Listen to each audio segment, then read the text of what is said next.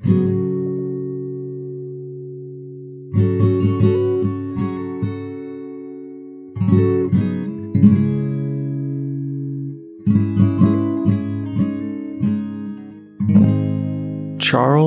Cunningham Boycott was a British Army captain who found himself in Ireland after retirement from the military and took up work as a land agent for a lord there, meaning he ran things on these big swaths of farmland, and his responsibilities included the supervision of the farmers who worked that land. A political organization called the Irish Land League that was campaigning for fairer work conditions and employment contracts for farmers and farm hands encouraged the workers under Captain Boycott to withdraw their labor from the land that he was managing until he gave in to their demands. This refusal to work was accompanied by the efforts of local business owners who refused to serve him or sell him anything. Some of these business owners did so willingly to help the farm workers, while others were threatened by the group. Either way, the result was the complete isolation of Charles Cunningham Boycott, who couldn't interact with anyone or buy anything or get anything done at work. Now, the isolation of a man who was seen by the larger British citizenry to be an ordinary civil servant, harassed and victimized by Irish extremists, caused the case to become popular news throughout the UK.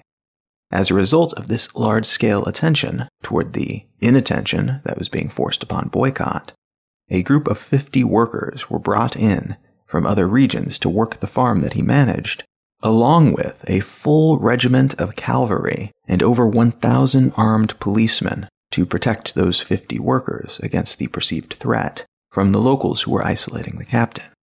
The crop from that farmland was harvested that year, despite the best efforts of the Irish protesters, but the crop, which was worth only about £500, ended up costing the British government around £10,000 to harvest because of all the soldiers and police and the outside workers that they had to bring in and pay. The same year that all this went down, 1880, the term boycott began to show up in print to refer to ostracism when applied to a landlord or a land agent like Captain Boycott.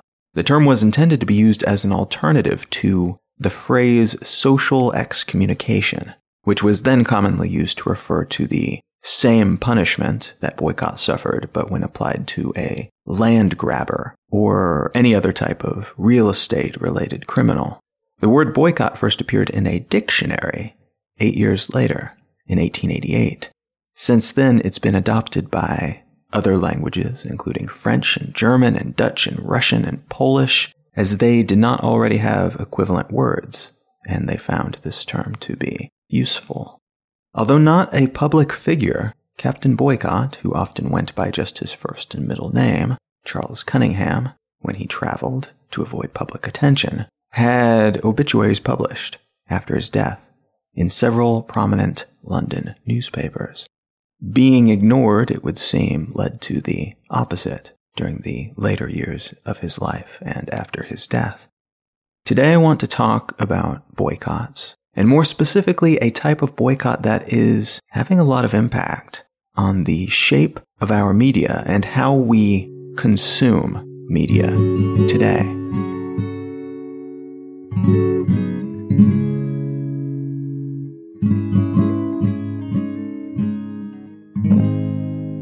You're listening to Let's Know Things. I'm Colin Wright. The article that I want to unspool today comes from Fast Company, and it's entitled, "The Guy Who Helped Take Down Bill O'Reilly is Now Targeting Sean Hannity." The guy, from the headline, is a man named Angelo Carasone of Media Matters, a man who has been leading advertiser boycotts against popular Fox News personalities for a good long while, including Glenn Beck several years ago and Bill O'Reilly more recently in early April 2017. The boycott against Beck took around 20 months to grow and mature and eventually crescendo in his ouster from the network. The boycott against O'Reilly came to a far quicker close. By April 21st, 2017, 2017, that's the same month that the boycott began, Salon published an article with this title, How the Left Brought Down Bill O'Reilly, the activist campaign that toppled Fox News' biggest star. There are several differences between these two boycotts that led to these commentators' firings. The first difference is in the personalities in question. Glenn Beck was never as big as Bill O'Reilly, and it could be argued that we have a the bigger they are, the harder they fall situation on our hands. O'Reilly had become a center of gravity for the Fox News network, and as such, his loss of the majority of his sponsors within just a few weeks was a crushing blow to the network, not to mention a bigger public black eye than a mere scuffle involving a famous and moderately powerful host who was not, however, the linchpin holding the entire network together. Beck was big and no doubt important to the network, but he wasn't O'Reilly big and not O'Reilly vital to their balance books. The boycotts were also about different issues. It could be argued that they were both about the same broad topics, namely repeated public aggressive misogyny and racism, and the repeated telling of brazen lies on air, and other things that, let's be honest, many big personalities in the modern conservative talk radio and cable TV industry trade in. Some liberal talk radio and cable TV hosts and their equivalent in other mediums, including online, have their own problems that could be equivalent but different. But this specific collection of negatives rests very heavily over the conservative talk radio and cable TV media world. But the official rationale for both of these removals differed, with Beck being called to account for some racist tirades that he went on in 2009, and O'Reilly being attacked for his long history and his present predisposition toward sexual harassment and related misconduct. The biggest difference here, though, is probably in how the boycotters organized and spread the news of what they were doing, why they were doing it, and what their aims were. Or maybe I should say the scale at which this news was spread. On April 4th, 2017, Media Matters, which is a liberal watchdog group, published a list of companies that advertised on Bill O'Reilly's show, The O'Reilly Factor. Other liberal groups then shared this list, and some groups, like the popular Twitter account Sleeping Giants, started turning the list into action items, encouraging their followers to contact these companies one by one, privately but also in public, on social media, to make their concerns known, to make it clear that their brand is being associated with these things that Bill O'Reilly has become associated with. 2 weeks later, over 50 advertisers had pulled their ad spots and their ad dollars from the show, and O'Reilly, shortly thereafter, was out of a job. Part of the reason this worked, it is suspected, is that Roger Ailes, the former chairman and CEO of Fox News, and O'Reilly's former boss, who died this month, by the way, in mid-May 2017, was booted from his job back in July of 2016, about a year ago. He officially resigned, but it was under a common assumption that his presence there and his accompaniment of numerous sexual harassment scandals was becoming untenable for a network that has a whole lot of interests beyond that little corner of the TV world that Ailes had carved out for himself in Fox News, and which he had purportedly turned into a kind of good old boys club. So Ailes resigned, quote-unquote, for the same reasons that Beck and O'Reilly left the network. Apparently on good terms, and using language that implies that they weren't let go, but left for other reasons.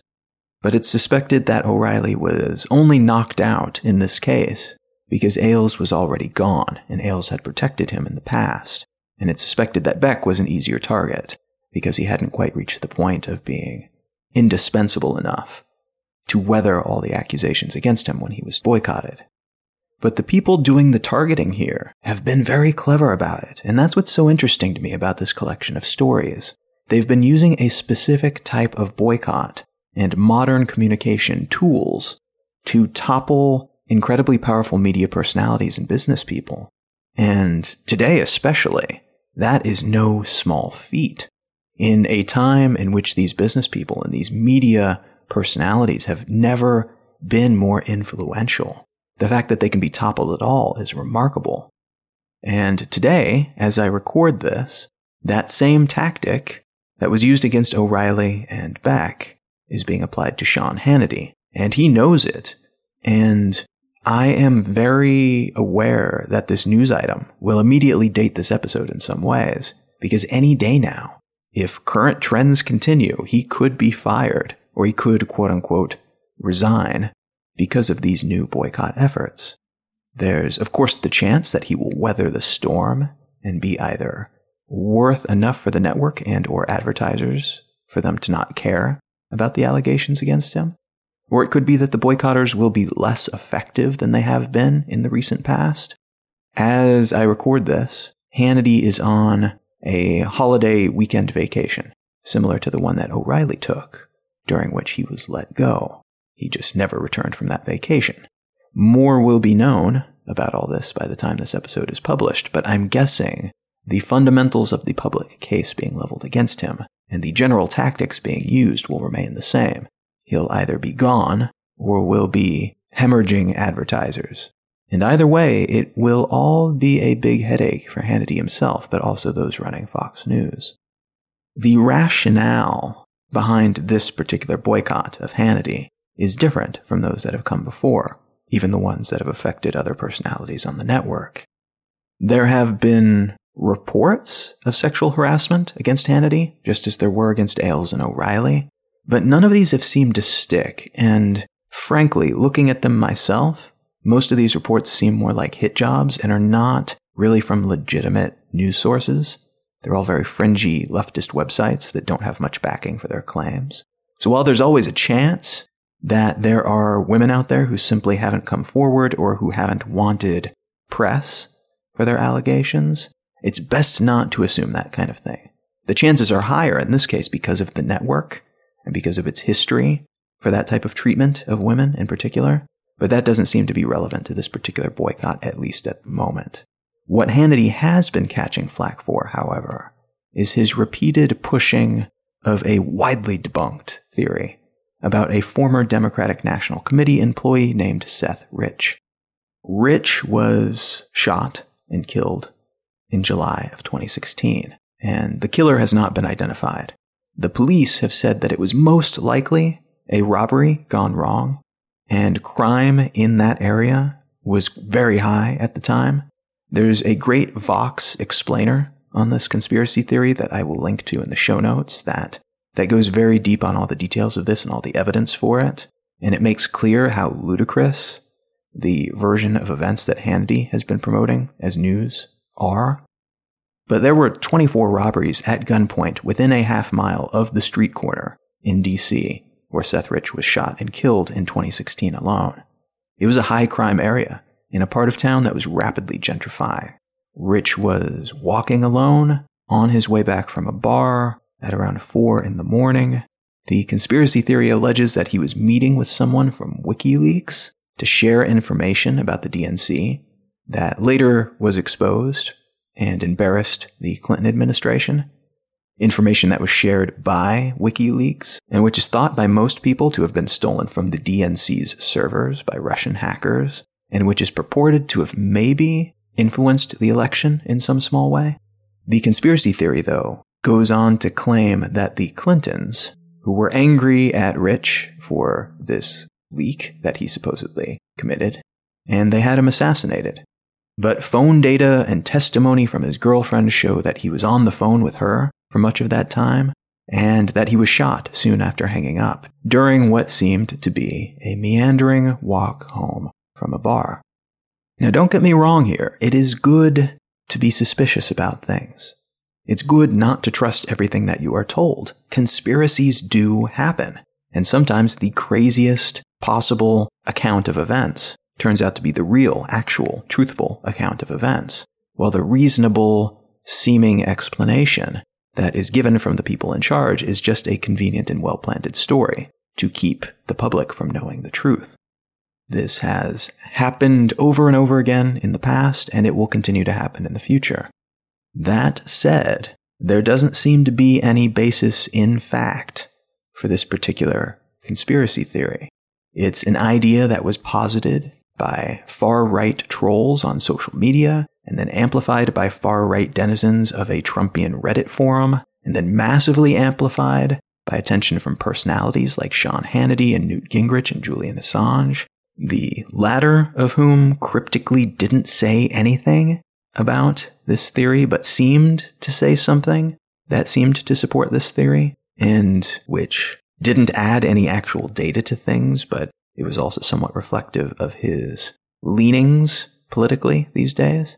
And more recently, this conspiracy theory was amplified even more by Kim.com, an online personality who, among other things, ran a website called Mega Upload, which was a cloud platform that largely catered to media pirates, which makes sense as he was a teenage hacker who was arrested for all kinds of fraud and breaking all kinds of other rules of the digital world.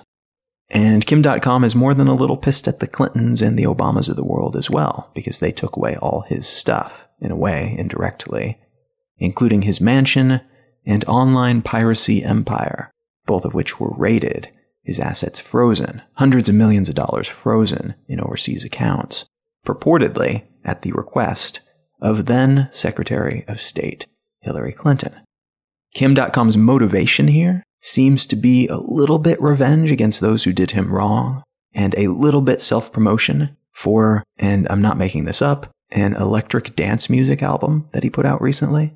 And I should note that he is well known for making big conspiratorial claims and claiming to have information about and even direct involvement with political scandals that later turn out to be completely made-up hokum.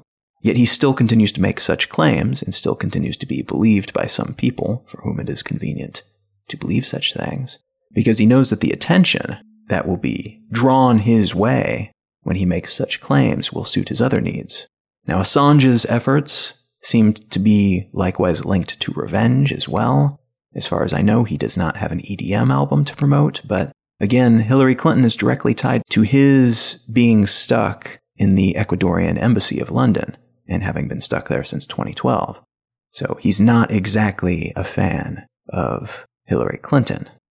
Now, this is slightly off topic, but I should mention that although both Assange and .com are kind of assholes and definitely have their own motivations behind these actions that relate to this particular conspiracy theory, and they definitely have kind of shadowy motivations behind other often criminal actions that they have taken in the past, there is some truth to their claim of having been mistreated by the US government and by Clinton and her people in particular.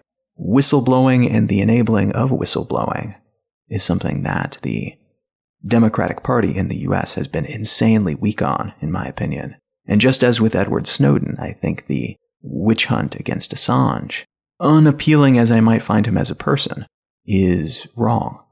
And likewise, the tactics used against Kim.com, which involved political pressure from the US on the New Zealand government to capture him and take his stuff in Auckland, and to figure out a way to extradite him to the US for punishment. These are all of very dubious legitimacy, legally. It's very unfirm legal ground that is being used to try to capture and punish these people. There are rumors that a lot of this pressure on Kim.com did not originate with politicians, but with media industry lobbyists who were pissed off that he was helping pirates pirate all their movies and TV shows, and that those lobbyists then used their influence with Clinton and her people to bring down the hammer on someone who may have been doing a whole lot of illegal things, but who is also outside of US jurisdiction. This is a complete tangent, I know, but it's worth mentioning, both to state my bias here as clearly as possible, but also to make a point that the characters involved in this case have colorful and meandering pasts that very likely influence what they are doing and saying today. But all that said, let's get back to the conspiracy theory that Hannity would not shut up about. In recent weeks, Fox News' viewing numbers have cratered, and the network lost their steady number one position in cable news to MSNBC and CNN, possibly because they almost completely ceased covering Trump and his policies, even when these stories were, frankly, excellent television. When FBI Director James Comey was fired by Trump in a bizarre and colorful way, the scandal that emerged dominated the airwaves, and audiences could not seem to get enough of it. But you wouldn't know anything of note was happening if you only watched Fox News. They spun the story to ask if maybe this turn of events would lead to an investigation of Hillary Clinton's emails, if you can believe it. An old, reliable story that carried them through the presidential election cycle. But this type of story and this type of obvious misdirection is bringing in far lower numbers today. And though it's not clear that everyone in their audience is looking to get the full story on things and not just the GOP voice box version of events, it is clear that some people, at least some of the time, are vacating the safe hallways of Fox News and going out and exploring the wider world to see what other people are saying. Fox News initially latched onto the Seth Rich conspiracy theory, dedicating an inordinate amount of time to it to fill airtime to avoid talking about Trump. They eventually caved and admitted that their reporting on this theory had no bones to it. There was nothing to back it up. And they issued a correction and a retraction to their previous stories, stating that it wasn't based on evidence and did not measure up to their standards of reporting. And they were therefore withdrawing their support for it. Hannity, though, has stuck with this story. He told his viewers that yes, Fox has retracted it, but I have not. He said that he would stop talking about it on air for the moment because Seth Rich's family published a video asking conspiracy theorists to please stop torturing them with these ridiculous stories about their son. But Hannity also made clear that he was still doggedly pursuing the story and held to this conspiracy theory, and that he would keep his viewers in the loop as he learned more. Now, for all I know, Hannity actually does believe this story that he's been pitching, and in his mind, he is the Woodward and Bernstein unraveling a deep, dark thread of conspiracy, and he will be a hero as a result at the end of the day. But it's worth noting that he has been stuck on air on Fox News as the newly minted most important personality on that network, trying to fill his slot with content that is not Donald Trump related. There is a meme that's popped up on social media where people simply post images of what's being shown on the major news networks at any given moment. And every time there's something to do with Trump, something that Trump has done recently on every single network, except for Fox, which is instead talking about either Hillary Clinton, for some reason, or some kind of debunked conspiracy theory. And it makes sense that he would have gravitated toward this particular story to fill all that airtime that he could not spend on what Donald Trump is doing. This story has all the things that Fox viewers have come to enjoy, have been trained to enjoy. Namely, anything related to the so-called deep state, tales of evil liberals, and frankly, the excuse to beat up on Hillary Clinton for just about anything.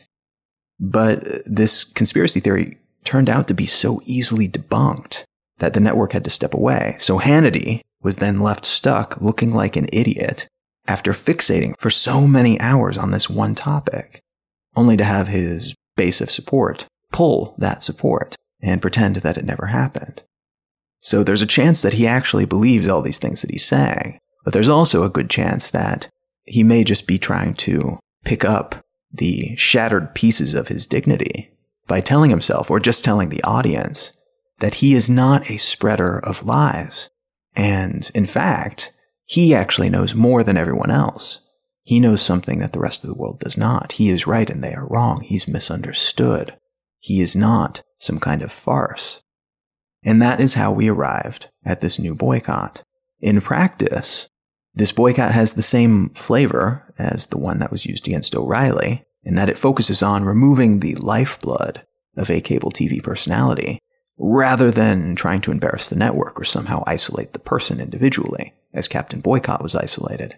Instead, it aims at the advertisers and attempts to influence where they spend their money, the secondary consequence of which is that shows and personalities and networks who lose that money when it's moved are forced to change to try to get it back.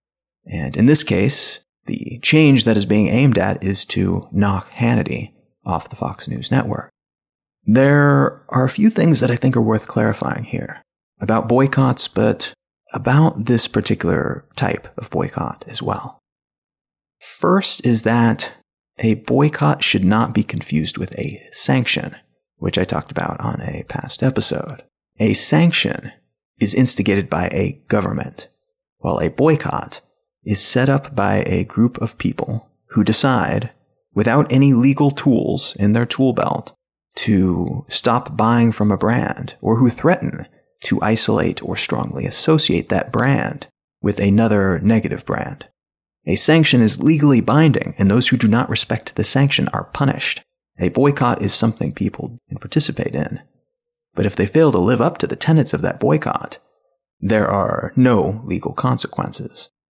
A boycott also shouldn't be confused with ethical consumerism, which is an individual ideology that essentially says a person should consume thoughtfully and intentionally in everything that they buy. And in doing so, that person hopes to, over time, shape consumption habits and the commercial world, what is available on shelves as a whole.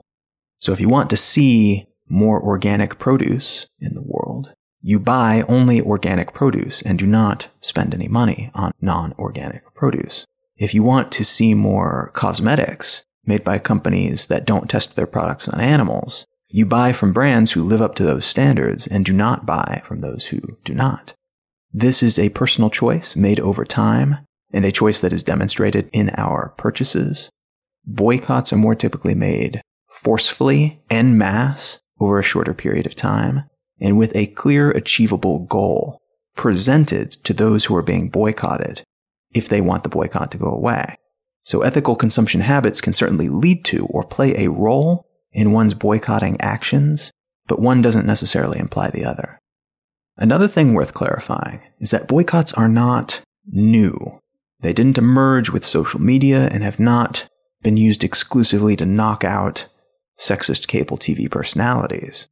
They existed even before they gained the title boycott in the 1880s. Boycotts were used against the slave trade when those who opposed slavery boycotted sugar. That was an integral part of the triangular trade network that slavery was also a part of. There were boycotts of bus systems during the civil rights movement in the US, and a boycott of British goods during the American Revolution. British goods and institutions were also boycotted during the Indian independence movement, which was partially led by Gandhi, and which focused on liberation from the British and the catalyzation of Indian self-sufficiency. European Jews boycotted Nazi goods in 1933, and the Nazis boycotted Jewish goods that same decade. The United States boycotted the 1980 Summer Olympics in Moscow to protest the Soviet invasion of Afghanistan. So history is filled with boycotts, and even a few girlcotts, which is a made-up word that refers to a boycott that is undertaken almost exclusively by girls. The most prominent recent example of a girlcott was probably the 2005 girlcott against the clothing company Abercrombie & Fitch. Remember them? When they released a series of shirts that had racist, misogynistic phrases emblazoned across the chest, including, quote, "Who needs a brain when you have these?" End quote. It is also worth noting that boycotts are instigated by all kinds of people for all kinds of causes. They are not just for people in groups that could broadly be described as progressive in terms of their politics. Bill O'Reilly actually tried to convince his audience to convince brands to pull their ads from news outlets that reported on his 2004 sexual harassment settlement. His website, as of the day I'm recording this at least, still has a list of newspapers and websites he has labeled as media outlets that traffic in defamation, which includes the New Yorker magazine, Kansas City Star, and Chicago Sun-Times, among others. The man who was kicked out by a boycott has numerous times attempted to boycott other media entities that have criticized him over the years. Other recent politically conservative boycotts include one that was started by gun owners who boycotted Rosie O'Donnell's show and magazine, and one that was started by a group of Southern Baptists who boycotted Disney in 2009 for their corporate recognition of gay marriage and expansion into what the boycotters called non-Christian themes in their movies and other properties. So boycotts are being conducted left and right, so to speak. But do they actually work? I mean, beyond the few that I've mentioned, surely there are a lot of boycotts that just never get off the ground, never gain enough traction to make any difference. I mean, Trump himself, during his presidential campaign, tried to boycott Starbucks and Apple.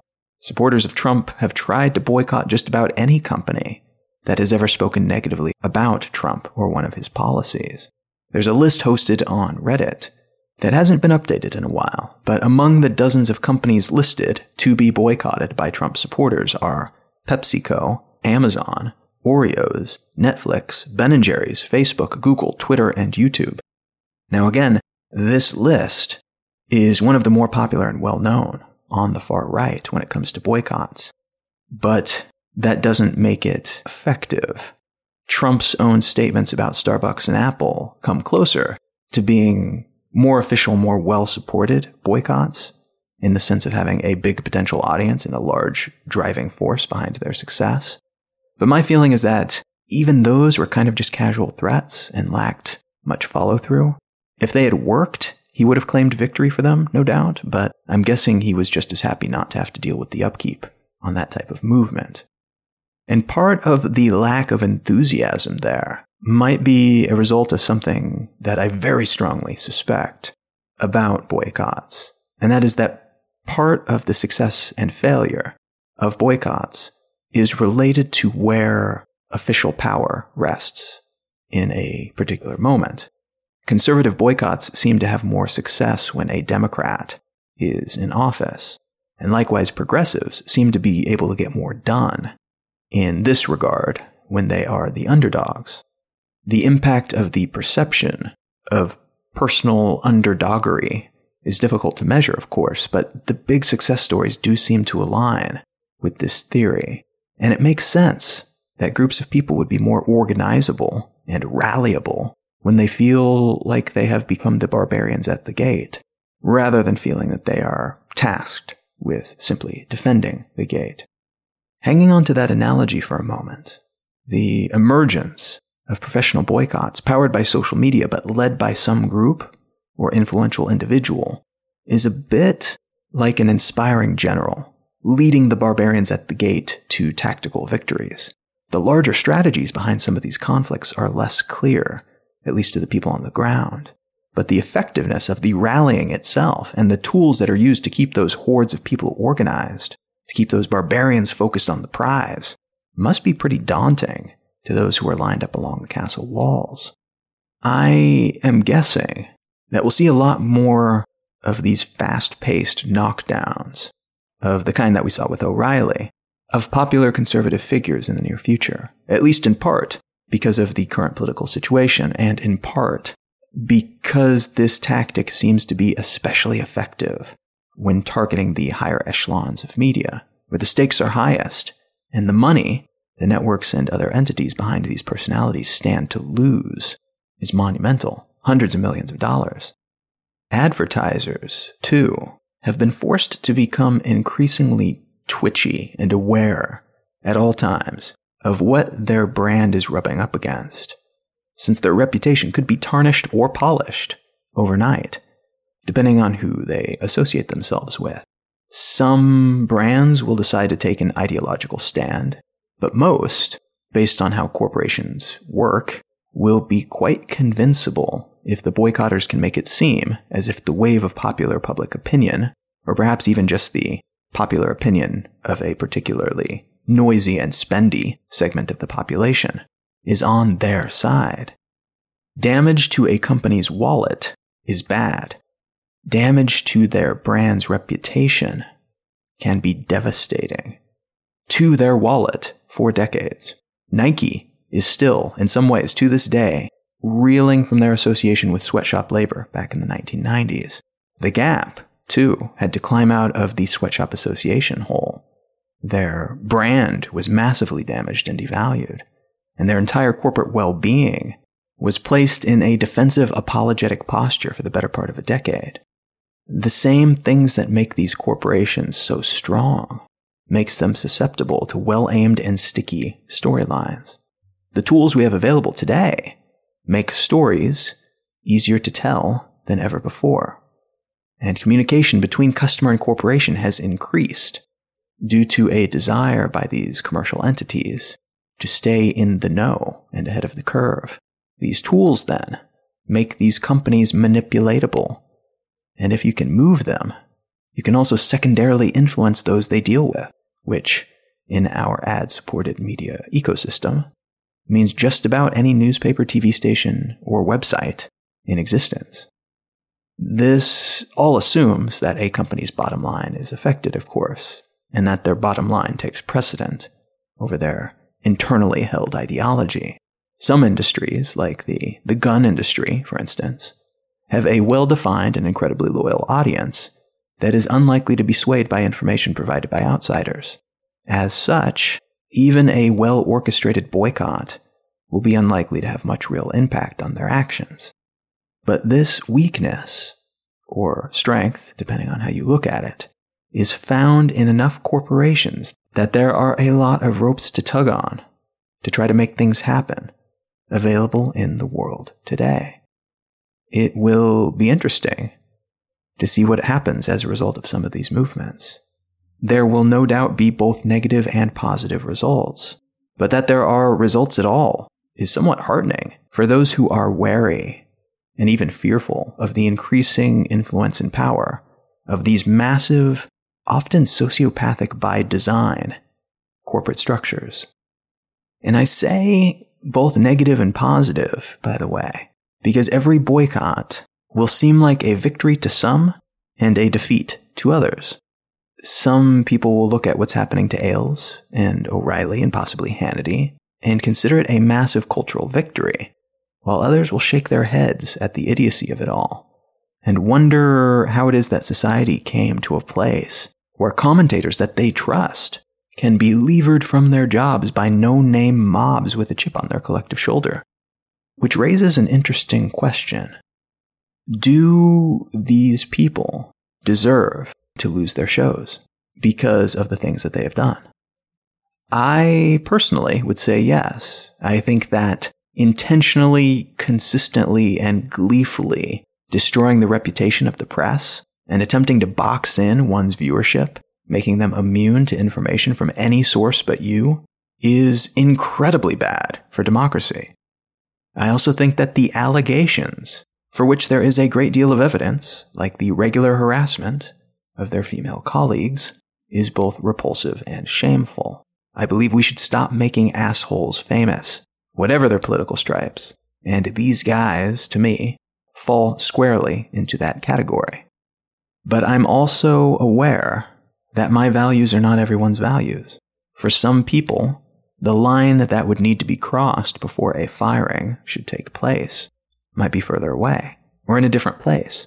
Perhaps they need more evidence of misdeeds. Perhaps they don't see what happened as misdeeds at all. Maybe they think the trade-off is worth it, that these commentators' work is of a high enough quality that they should be allowed to be flawed humans without punishment, no matter what they do.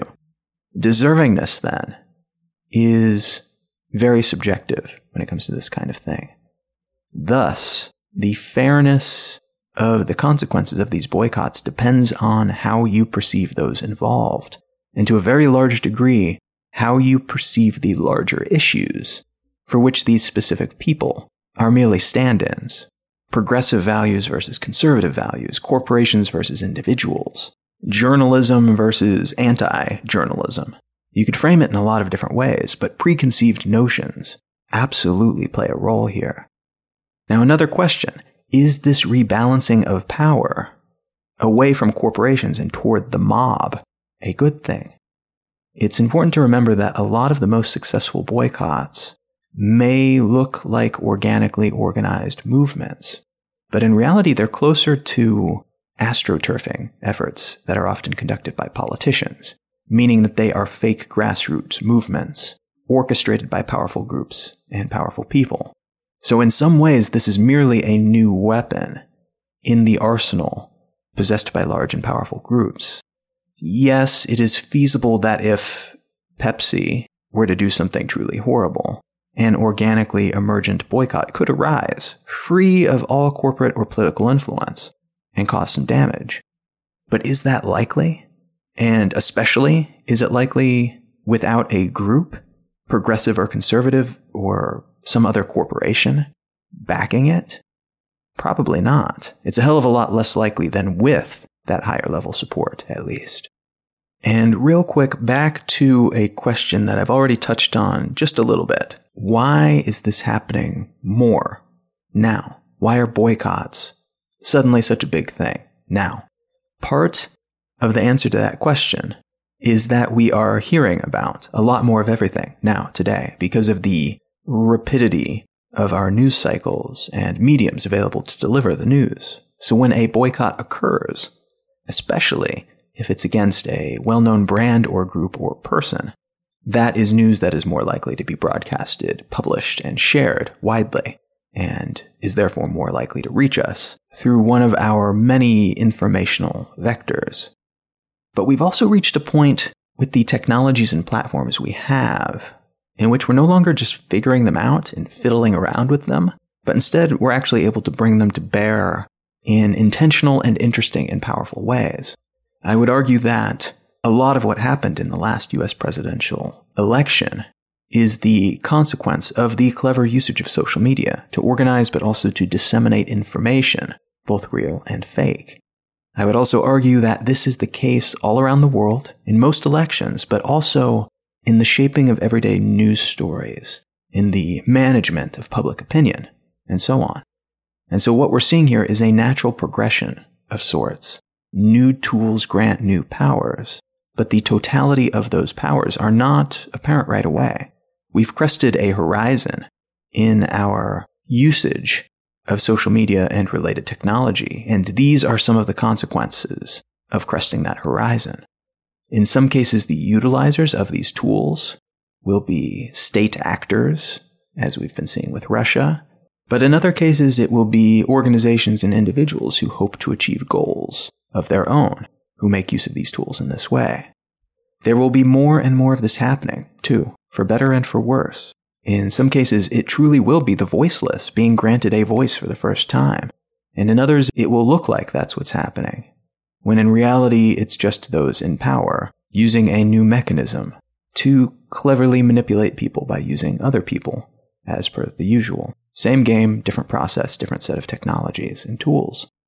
A good heuristic here when it comes to boycotts, but also for many other things in life, is to imagine the kind of public teardown that is happening to Hannity and his ilk happening to someone else, someone that you think is awesome if you do not think that Hannity is awesome. Flip it around. What if your favorite TV personality was boycotted and kicked off the air by a corporation who cannot stand to lose the ad dollars? Take a minute to really imagine that. If your beloved personality was accused of the same things, imagine how you would feel about the situation and those involved. And try to be really honest with yourself here. That intellectual honesty is important. Then step back into the situation and ask yourself if what's happening is okay, based on what you just learned about how you would feel if the situation was flipped around. Ask yourself if the forces being mustered against this personality are legitimate ones, are legitimate forces. I think this type of perspective is important, lest we succumb to tribal thinking and lose our grasp on the bigger issues at play. What we learn by doing this type of exercise, then, ideally, influences the actions that we take and the choices that we make. So how do we use that information about boycotts and how they work and who is using them for what purposes? How do we actually apply that in our everyday life? One thing to keep in mind is that although these tools, these means of organization offer us vast new powers, like a gun, they can protect you from a villain, but they can also hit the wrong target. It's possible to be duped and pulled into a frenzy, determined to pull someone down who is actually innocent. It's possible to get caught up in the crowd and enjoy participating in publicly humiliating and smearing the name of someone who doesn't deserve it. It's possible to make an honest mistake, decrying someone as a rapist or a serial harasser or some other type of criminal, only to find out later that this isn't the case. And the correction to the headline is only read by a small fraction of the people who read the original headline. The half-life of truth when it comes to this kind of thing is massive. You could be part of a mob that incorrectly labels someone and takes their life away from them, literally or figuratively. The true facts might come out later, but never be acknowledged to the same degree by the majority as the fake facts that you helped spread. It really is useful to remember to step back and do that reversing of the situation exercise when you're trying to determine if joining such a group effort is justifiable or not.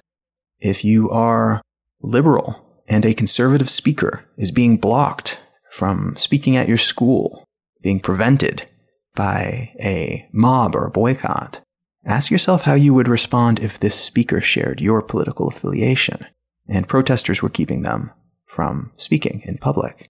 Likewise, if you're a conservative and a liberal pundit is being raked over the coals for something they said or did, ask yourself how you would respond if they were a favorite of yours in your political party of choice, and then act accordingly. This is just a heuristic, of course. It's a mental shortcut, and ideally your thought process with this would not stop there.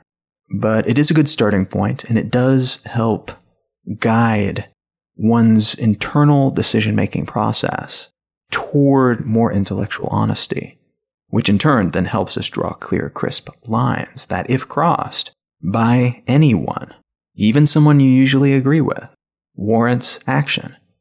But if that line is not crossed, even if you are incensed, you're then able to avoid succumbing to a knee-jerk response and lashing out at people with whom you disagree, but who are also just as entitled to speak out as you are, or who are entitled to do their job without harassment, despite the fact that you disagree on every particular.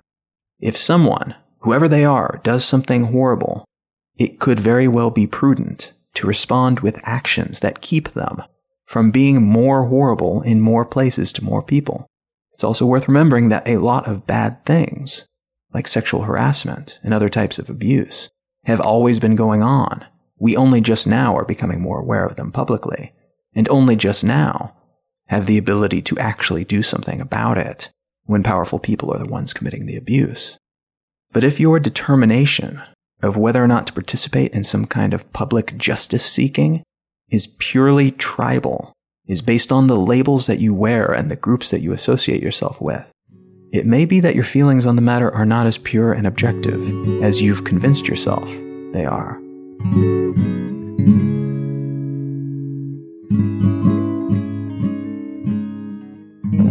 The book that I'd like to recommend today is relevant to the topic that we've been discussing here. And I've actually mentioned it on a past episode, though not as an official book review. The book is entitled, So You've Been Publicly Shamed, and it's by one of my favorite narrative nonfiction writers, John Ronson, who does investigative journalism and then writes about it in really interesting ways. And this book made me rethink my entire approach to social media. It is a call to very seriously consider your motives anytime you are tempted to pile on with shaming somebody on the internet. And it talks about some of the effects on these people and some of the bigger stories of some really well-known cases of people who seem horrible on the internet being shamed and then learning the actual story that was left out of the stories that we told each other on social media as we were attacking these people. It's all filled in this book, and it doesn't say that you shouldn't participate in using some of these tools to tear down bad actors, but it does say, and give a whole lot of support for the argument that you should very seriously consider it and figure out what your actual motives are, why you're doing it, why it feels so good, and how we should best use these tools, knowing how much power we have, how much harm we can actually cause to each other in the online world, but also in the real world because of our actions that are taken there. So the book is called So You've Been Publicly Shamed. It's by the author John Ronson. You can pick this up at your local library, your local indie bookstore. You can get it on Amazon, your Kindle, your Kobo. Wherever you happen to pick it up, whatever's most convenient, I am guessing you will enjoy it as much as I did. If you'd like to learn more about me and my work, and/or would like to see a complete list of the books that I've written, which is another great way to support me, by the way, checking out some of those books, you can go to colin.io. My blog is at exilelifestyle.com. You can find me pretty much everywhere on all the social networks, and you can watch as I very carefully avoid most of the piling on that happens on the internet on these different networks. If you follow me at Colin is my name. And you can find the show notes for this episode and every episode of the show at letsknowthings.com. While there, you can also sign up for the free weekly newsletter that goes out every Monday and contains a selection of links to interesting things that you might enjoy. Thank you so much for listening. I am Colin Wright, and I will talk to you again next week.